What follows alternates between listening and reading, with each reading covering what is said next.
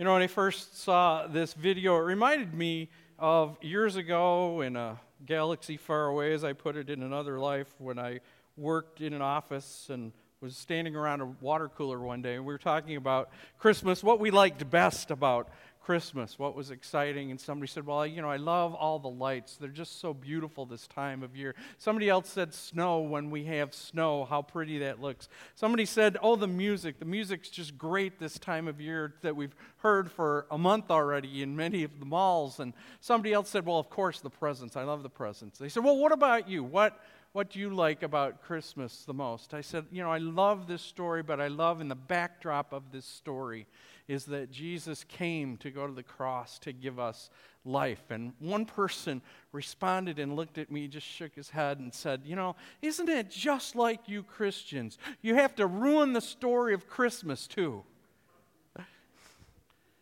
It is probably different from most of our celebrations tonight. Our celebrations that are involving family or friends, that are special foods and special events and things that we do, there's a lot of joy in those celebrations. So this backdrop, a backdrop of what we just saw, the backdrop of a cross, might seem a little bleak, it might seem a little dark. But the Christmas story starts in darkness. It starts in a world that is oppressed, a world where people are ruled by tyranny, ruled by soldiers that are paid to be malicious and to be mean and to just keep the peace no matter what happens. It's in a world where people are being forced to have this tax taken, another one on top of a burden already that they bear, and they have to leave their home and go to other homes and journey. It's a backdrop of people who are disillusioned kind of with life, maybe even with their religious life. It's been 500 years of waiting for a voice to come from their God in the form of a prophet, someone to speak. Have they been abandoned? Have they been left? Are they utterly, utterly alone? Words like despair and rejection are part of the backdrop of the Christmas story. Well, those aren't foreign words. You think about our world tonight, there are still problems and despair and rejection going on.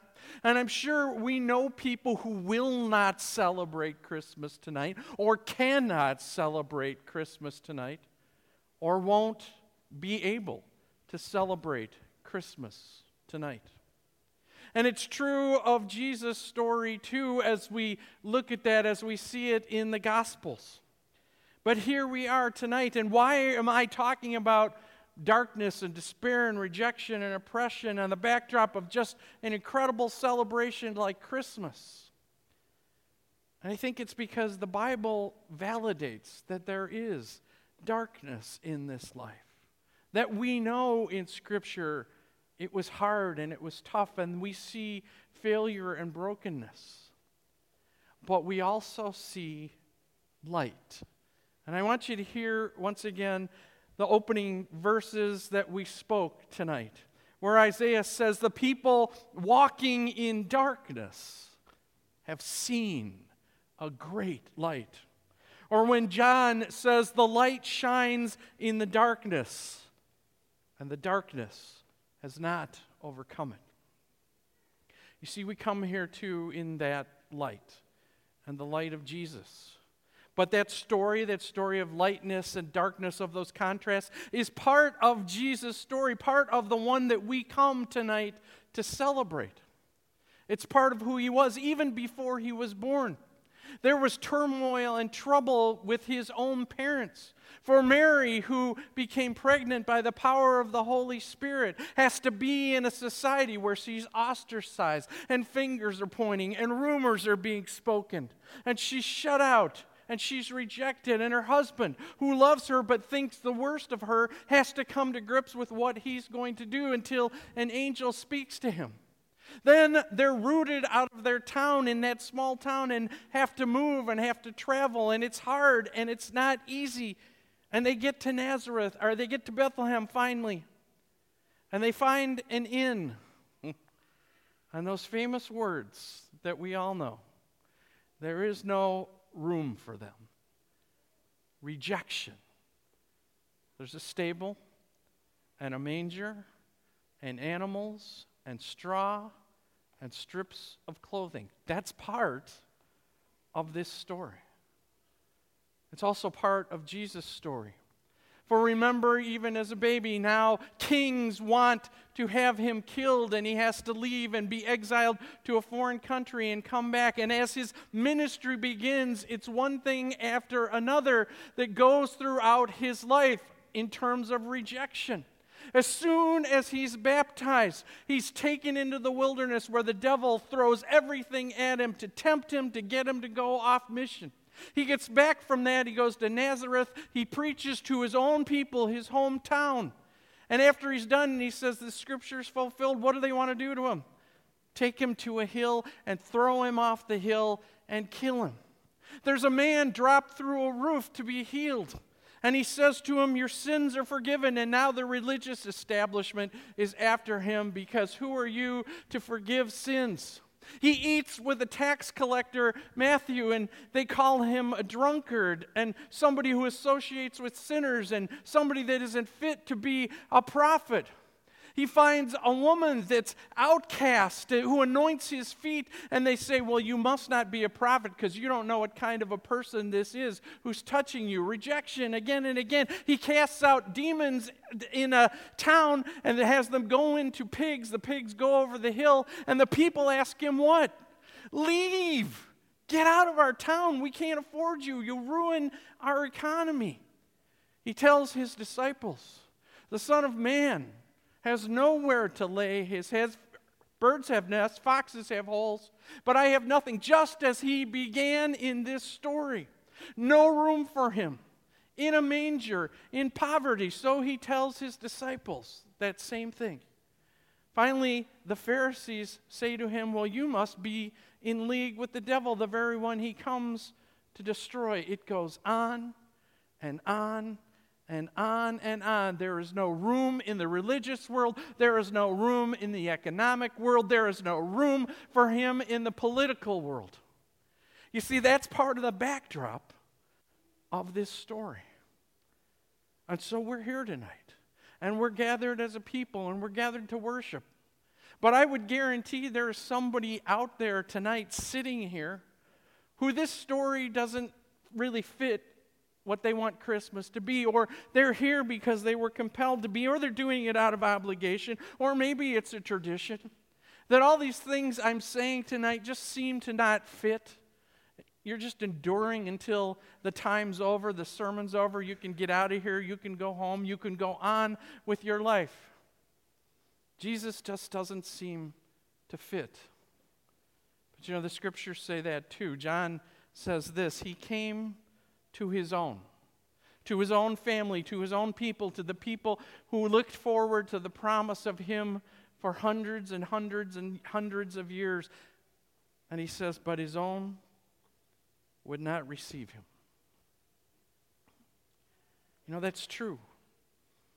You see, we're here and we're celebrating and we're worshiping, and there's majesty and there's pageant and there's beautiful music and it's incredible things.